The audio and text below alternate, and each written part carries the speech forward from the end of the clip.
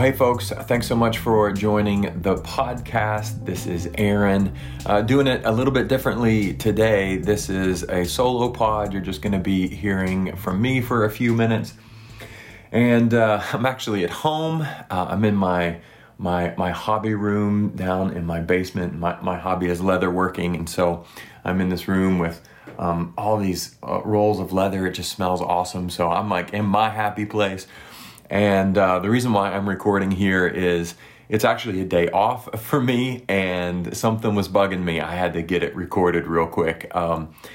If you were at our service this past weekend, you heard me say that I've given myself an incomplete for working our way through 1 Thessalonians because there was so much I ended up not getting to. And then there was just one aspect of 1 Thessalonians I was so eager to cover with you guys and did not end up getting to, that it was just bothering me. And I thought, well, I'm just going to go down here and record it, and we'll run it on the pod. So the audio may not be as good as you're used to when David's producing and he makes it all sound really nice. But we're going to get by just because, man, this is bugging me. So before we get into 1 Thessalonians, let me just update you on a few things. First, building update, guys. We have wrapped up our Onward for Your Kingdom series and our 10-week building campaign that corresponded with that. So it is a wrap. Believe it or not, we start Advent next week. And if you weren't here or with us at church this past Sunday, then this update will be new to you. It's actually, we're updated the numbers just a little bit. We've raised right at $1.25 million, 1.25, which is awesome. That's an enormous amount of money.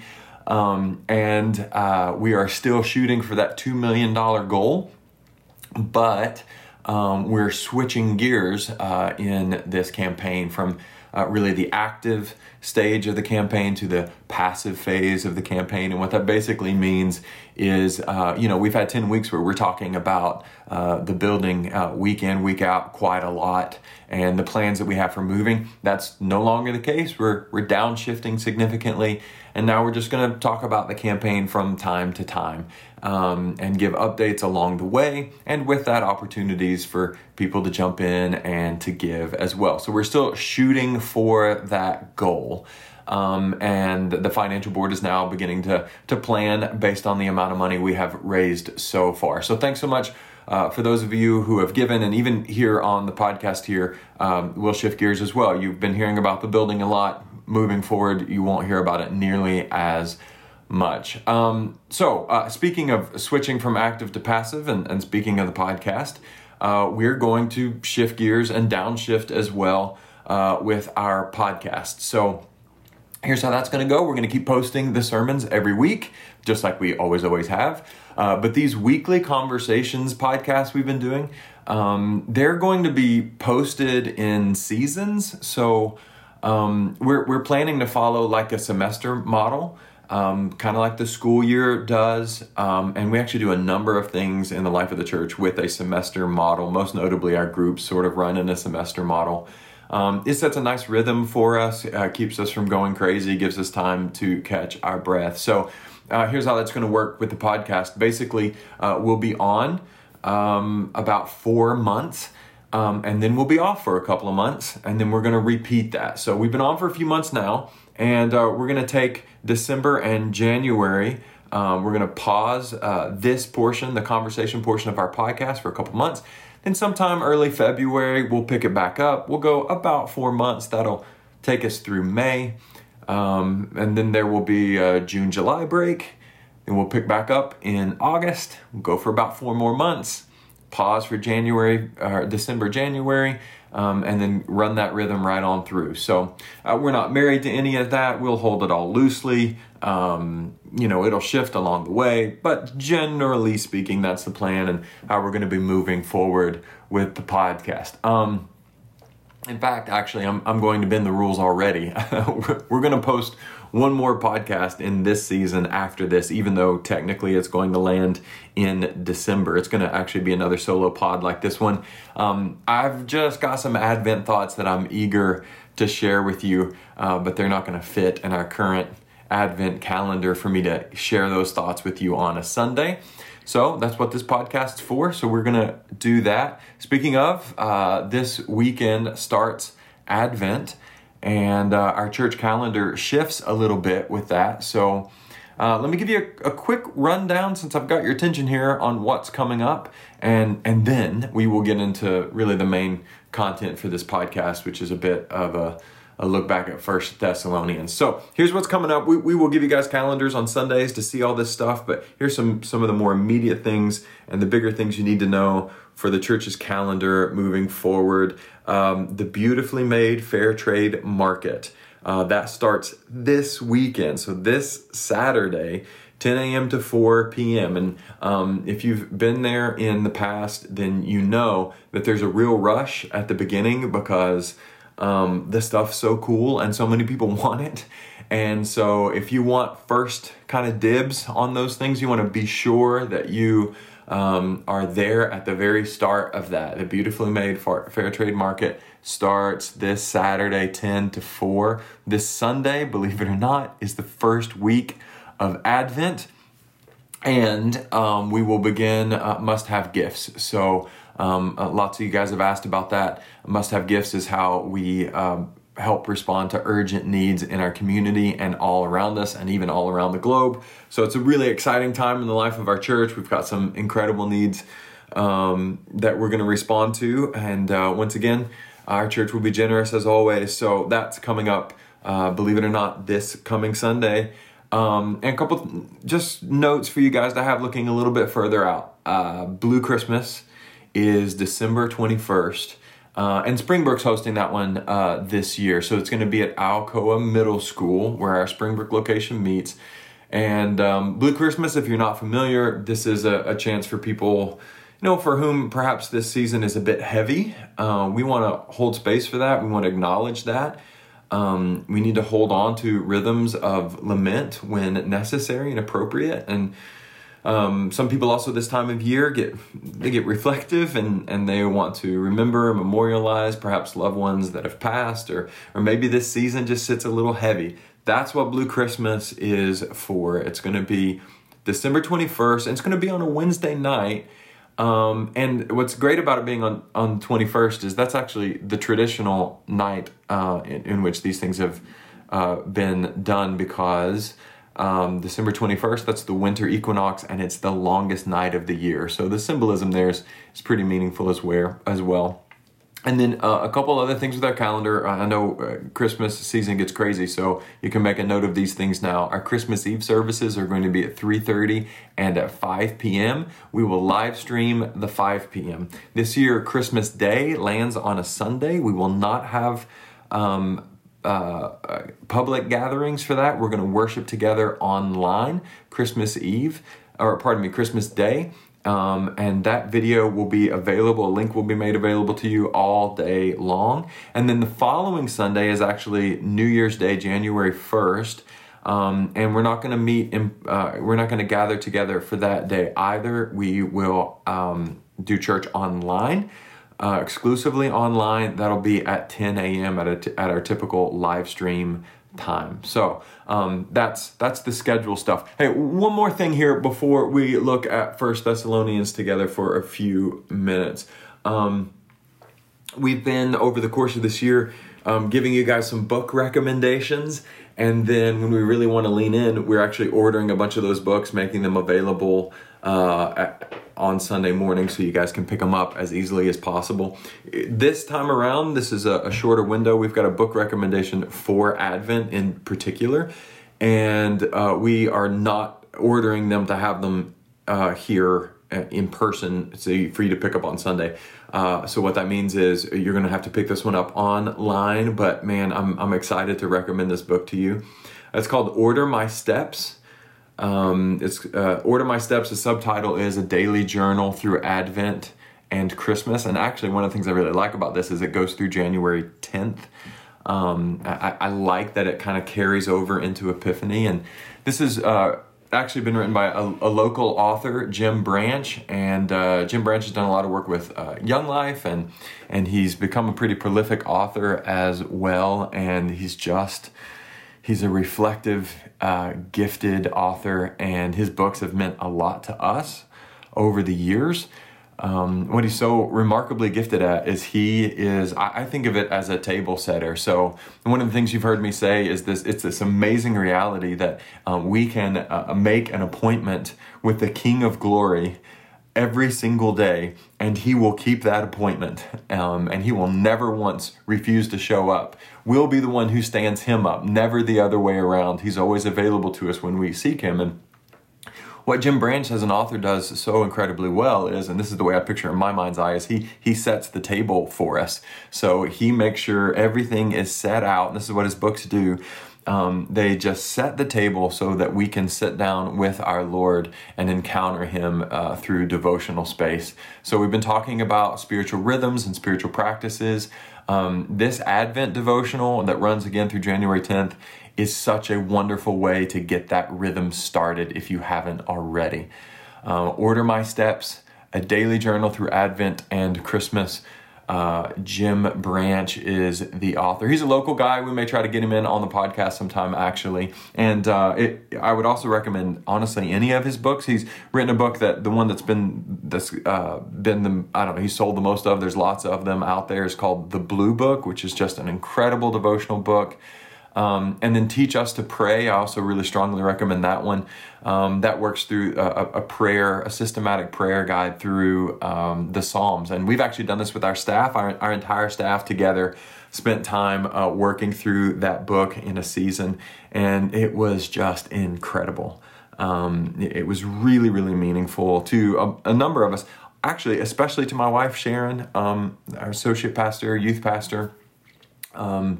It really marked her, so she'll be eager to tell you about it if you ever want to mention it to her. So be sure to pick any of those books, but for Advent, Order My Steps. And Order My Steps is a new book. It's just come out. And Jim Branch is working on a series of books that are going to go all the way through the church calendar. So I think that's going to be really, really good. All right, we're going to shift gears now. Let's look at 1 Thessalonians. Like I said before, I've been frustrated by the fact that I didn't cover nearly as much of this letter as I intended to. And we're going to look specifically at chapter 1, verses 5 through 10. And this is what's just been cycling in my mind. Like I wish we'd have covered it. I wish we'd have covered it. And I thought today, you know what, let's just cover it. So just quickly, we're going to run through the high points here. But I would encourage you, especially if you're in a spot where you can do this. I know you probably listen to the podcast while you're on the go or maybe taking a walk. But if it's possible for you to have your Bible open in front of you, I'd love to just kind of lead you through a Bible study of this text. And it's really significant. So maybe you can make a space and opportunity for that. If not, just zero in as best you can. Again, 1 Thessalonians chapter 1, we're going to look at verses 5 to 10. Throughout this Onward series, and then previously in our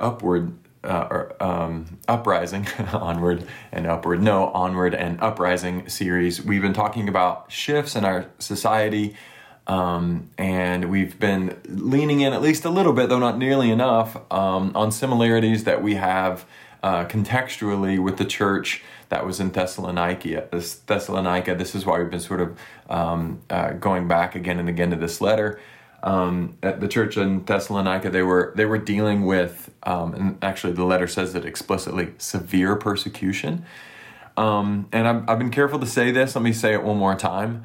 We are not experiencing severe persecution. I don't think that's accurate. In fact, on balance, I think we're still advantaged in our context by our Christian faith. But there is an emerging threat of increasing persecution, and I do think there is increasingly sort of low levels of persecution. I don't want to be dramatic about it. No one's standing in front of a firing squad, but the fact is we're experiencing more and more pushback because of what we believe. And so we can learn a lot from the Thessalonians because they dealt with a much, much, much more extreme version of this, and we can see the way that they handled it and frankly how powerful it was. I do want to make a point though, as we've been talking about societal trends.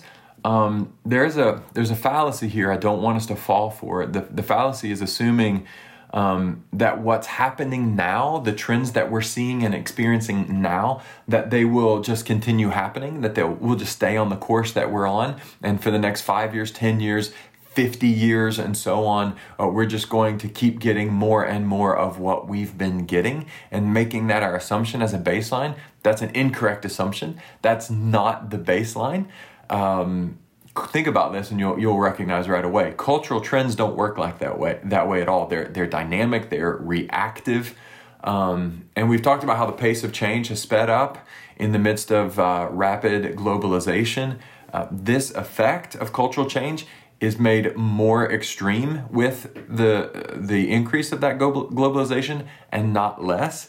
And so the baseline, the precedent, is that trends are not steady.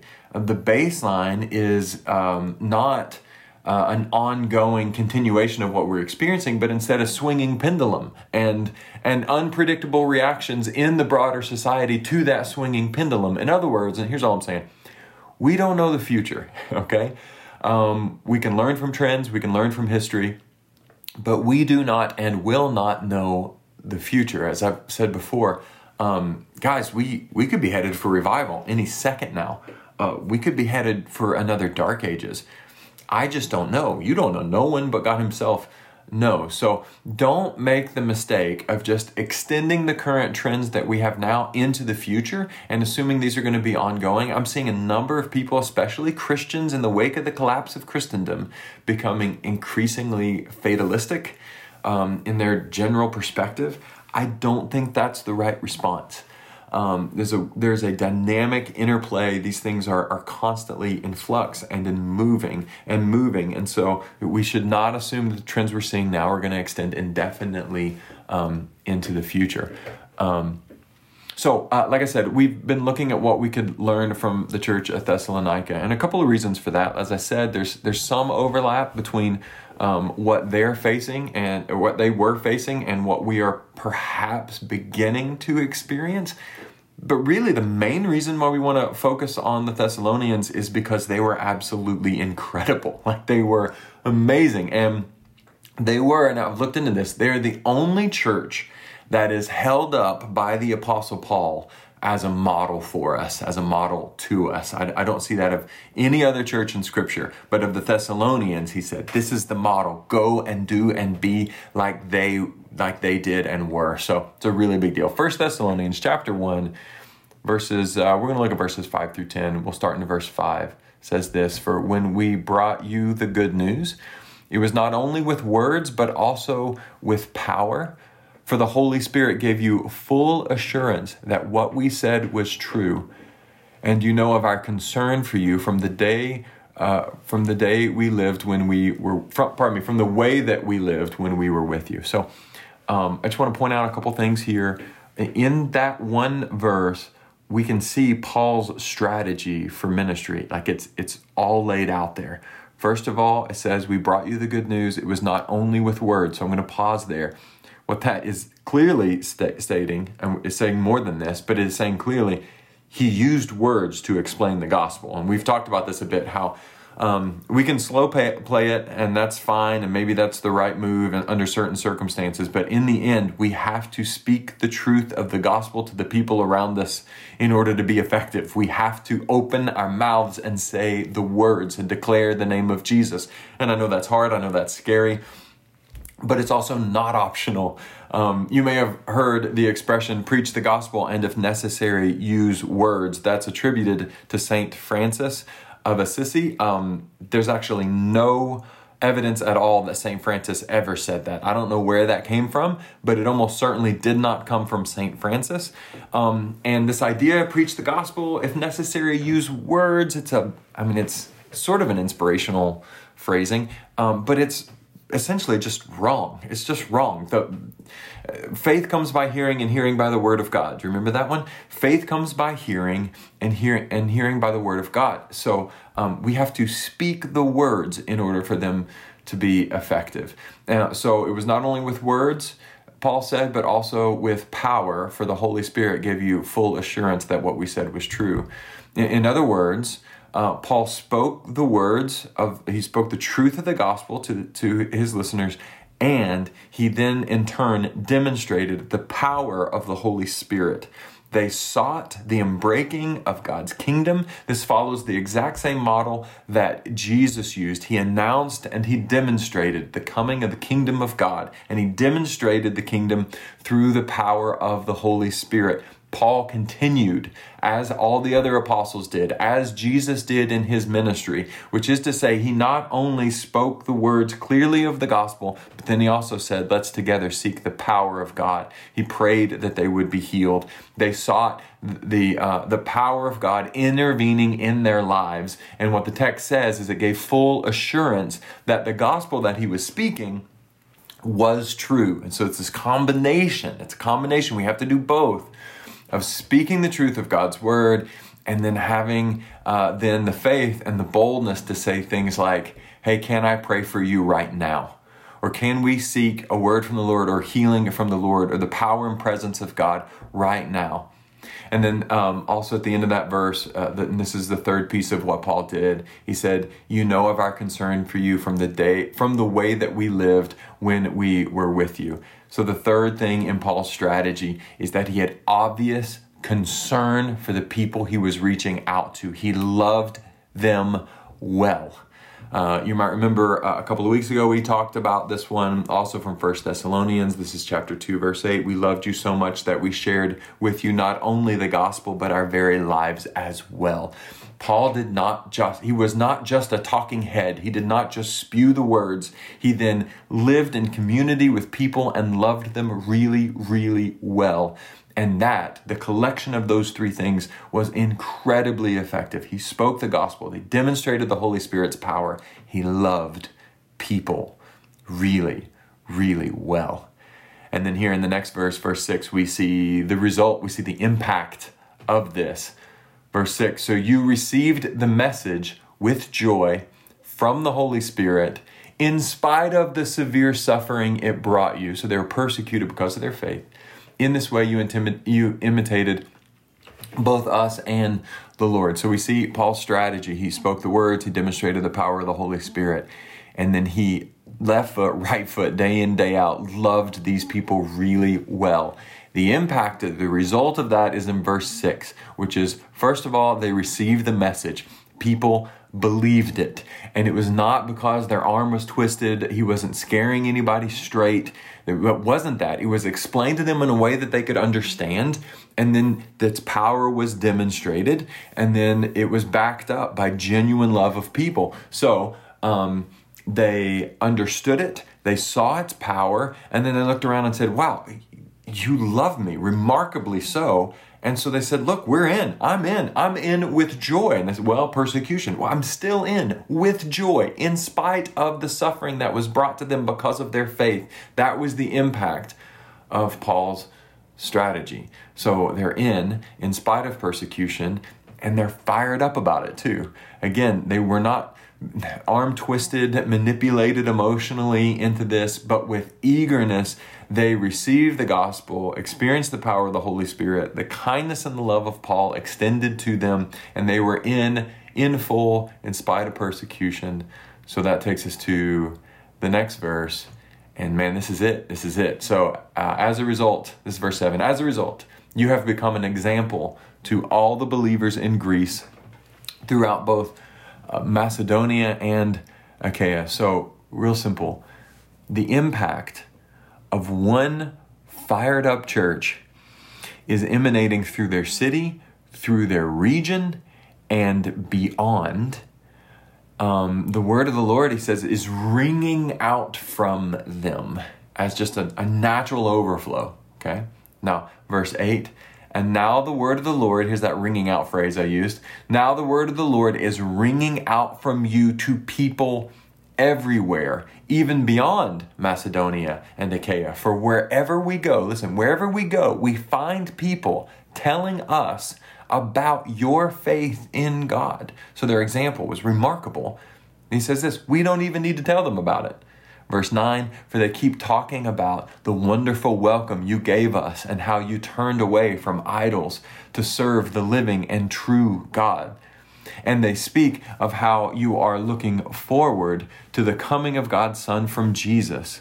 Jesus, whom God raised from the dead. He is the one who has rescued us from the terrors of the coming judgment. So 8, 9, and 10, we're going to look at those together. But I just again want to highlight verse 7, which is that there was this emanation, that the gospel just, it emanated from them, it resonated off of them, and it was an inescapable outcome because the authenticity of their faith. And I just want to say the obvious here, but this is like a really, really big deal. Like, they did what we dream of doing.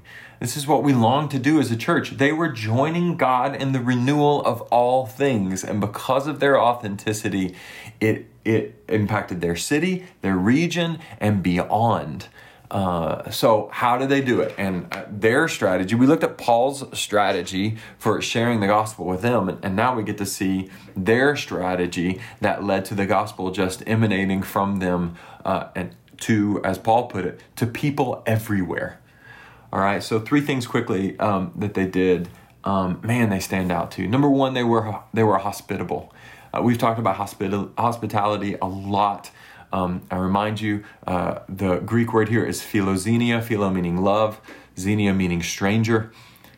Hospitality is the love of strangers, okay? It's not hosting people. It's not making a killer charcuterie board. It's not what Martha Stewart is able to teach you to do. Hospitality is loving strangers. In the last couple of weeks at church, we've been talking about how the Great Commission to us from Jesus was to make disciples. And it was not just to make converts, as it's been, thought of increasingly as of late. But I want to say this, we do still need to make converts. And here's what I mean. Before we can make disciples, we have to make converts. We have to convert strangers into friends. All right? We have to convert strangers into friends. So much of just living out our faith in this world is recognizing the stranger. The default in our context, and for a whole lot of frankly good reasons, is stranger danger. You should be afraid of the unknown. You should be afraid of the stranger that you haven't connected with. Jesus gives us a very different story. You're supposed to philoxenia. You're supposed to love the stranger, seek out the stranger, and seek to convert that stranger into a friend. And from that friendship, you can make disciples. So what happened for the Thessalonians is the word about their kindness, their love of people, their love of strangers, that's what's spreading. And their love of people, by the way, I'll remind you, is a main theme in this letter. Paul was amazed by how well the Thessalonians loved people. I'll read you a couple verses. This is chapter 4, 9, and 10. About brotherly love, Paul writes to them, "You don't need me to write you because you yourselves are taught by God to love one another. In fact, you were doing this toward all the brothers and sisters in the entire region of Macedonia." So there's an entire region that is being loved well by one fired up church who is determined to convert strangers into friends and friends into disciples. It's incredible. Okay, so first, they were hospitable, love of stranger. Secondly, they were devout. Don't run past this one, guys. They were devout. Listen, nobody anywhere accused the Thessalonians of being hypocrites. Verse 8, Paul writes, "Wherever we go, we find people telling us about your faith in God." It says they stood out. They were so distinct from the broader context. They stood out so remarkably that wherever Paul went, and he's going to different towns and different regions, people are pulling him aside and said, "Have you seen what the Thessalonians have done and the way that they are like they're so remarkable in their faithfulness that in towns and regions beyond their own, it's what people are talking about. They're talking about the faithfulness of the Thessalonians, one town over, two towns over. This is why the gospel emanated from them so well. They just stood out. They were so devoted.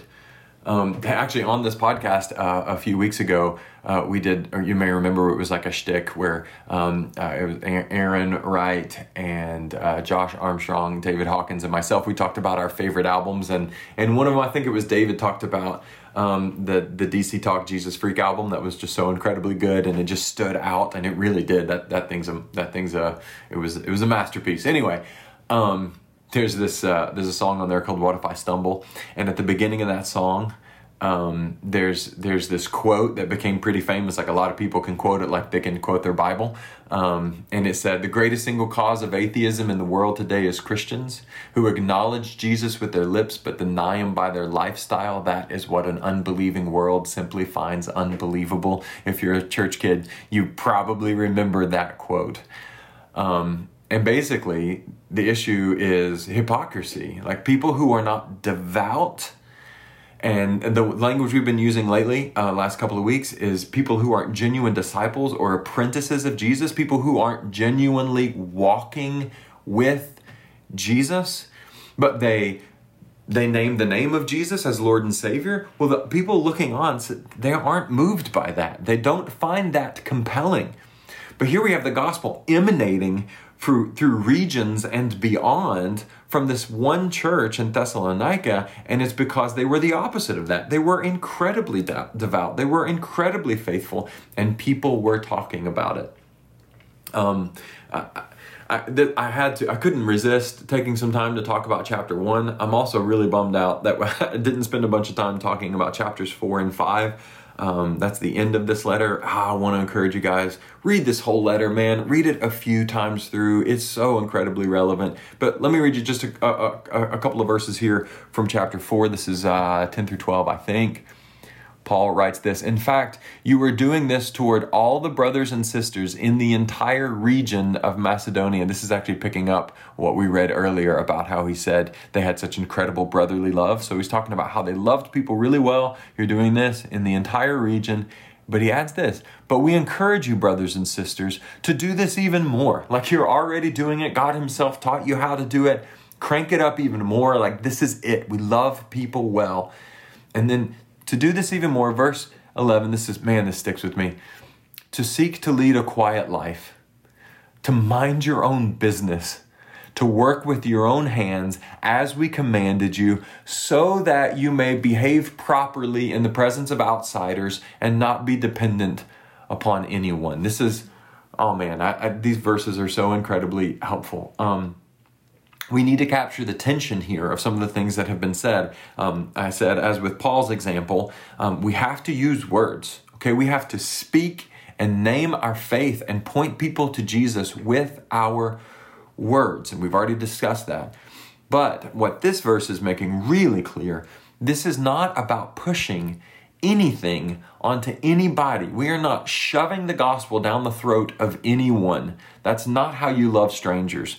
Before you point strangers to Jesus, you have to convert them from strangers into friends. And from that friendship, you are able to lead them to be disciples and apprentices of Jesus. So there's a tension here. This is not bullhorns. This is not forcing anybody, anything down anyone's throat.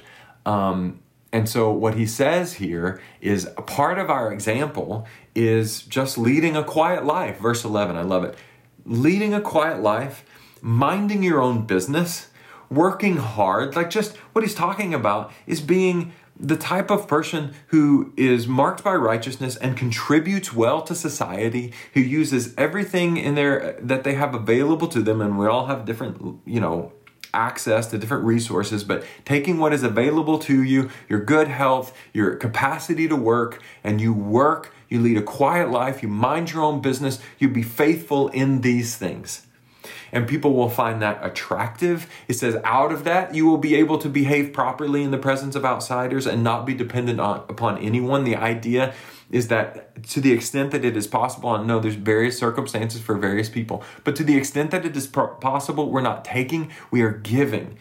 We are living our lives faithfully serving people, faithfully doing the work that's in front of us, being known as people who work with our hands, who mind our own business, and are kind and loving to others.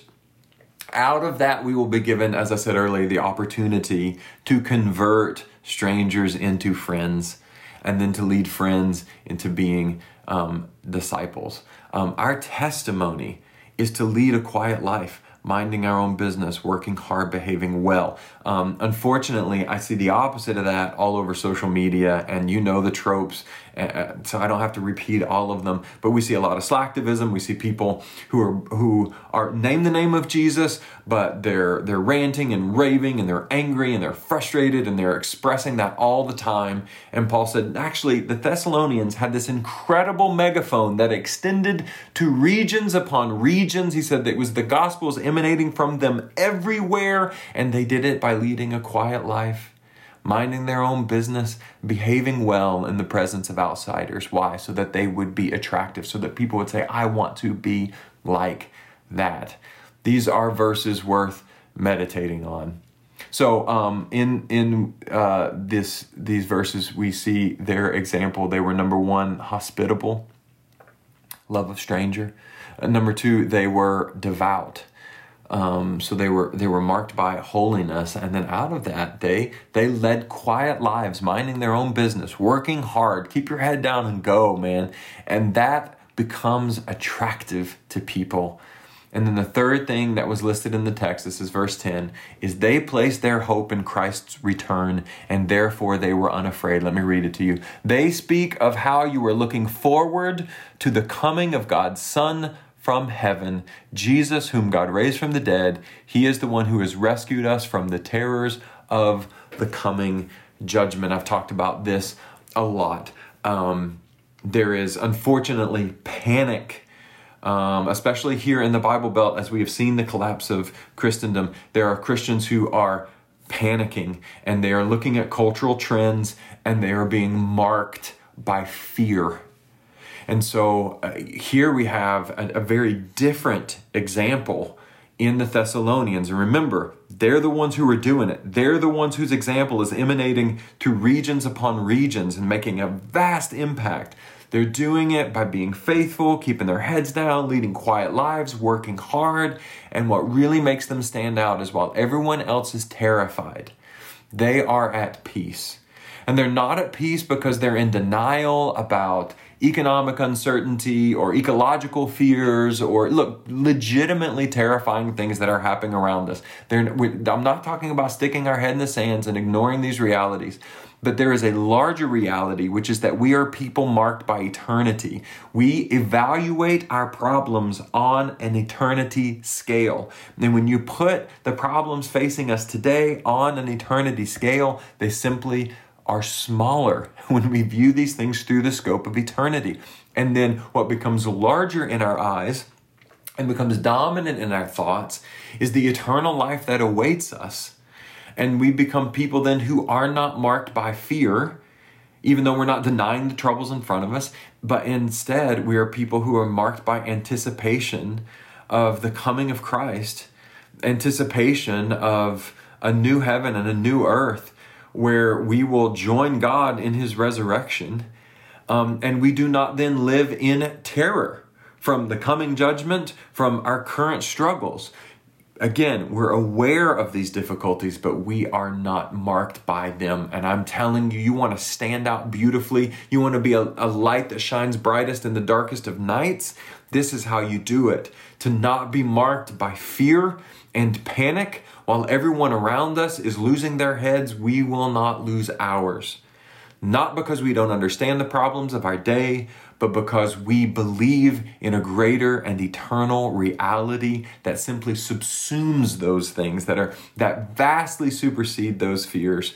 And because of that, we live genuinely as people marked by peace. You can keep your head down, mind your own business, lead a quiet life, work hard, and in that, simply be marked by the peace of God. And you will be given so many opportunities. People will find that so attractive. You will have so many opportunities to convert strangers into friends, friends into apprentices, and people will be talking about it beyond your own reach. People will go, I know him, I know her. They're at such peace. They're marked by anticipation of the coming of our King. And it's powerful. It's transforming. It inspired, for the Thessalonians, it inspired the masses and spread like wildfire. And again, that's the dream. That's the dream for our church, that they were joining God in the renewal of all things. That's why their model here matters so much. This stuff works. Again, they were hospitable. They were devout. They put their hope in Christ's return. And in the process, man, they were crushing it. Guys, let's go do it. Let's go do it the way that they did it, folks. Let's go and do what they did. Be hospitable, devout, and unafraid, because our hope is in the return of Christ and our eternity is therefore secure. All right, that's end rant for me. That's the stuff, man. I just could not move forward without at least covering 1 Thessalonians 1, 5-10. Spend some time praying and reflecting on these things. Again, I'll encourage you one last time. Read through 1 Thessalonians. Read through it again. Read through it again. Meditate on it. Reflect on it. This call to sanctification in chapters 4 and being marked by the future kingdom coming that's focused on in both chapters 4 and 5. These things will really shape us. Invest the time to do that, guys. It will be worth it. This is such a great and relevant letter from the Apostle Paul. It's to the Thessalonians, but man, it's to us too. So spend some time in God's Word. Hey, I hope you have an amazing Thanksgiving and holiday weekend. I hope you rest. I hope you delight in the presence of the Lord. Thanks so much for jumping on the podcast and sticking in for a little extra sermonette that I just could not resist throwing your way. I love you guys. God bless you. Advent starts this weekend. Let's lean into a season of reflection. Very good. Thanks, guys.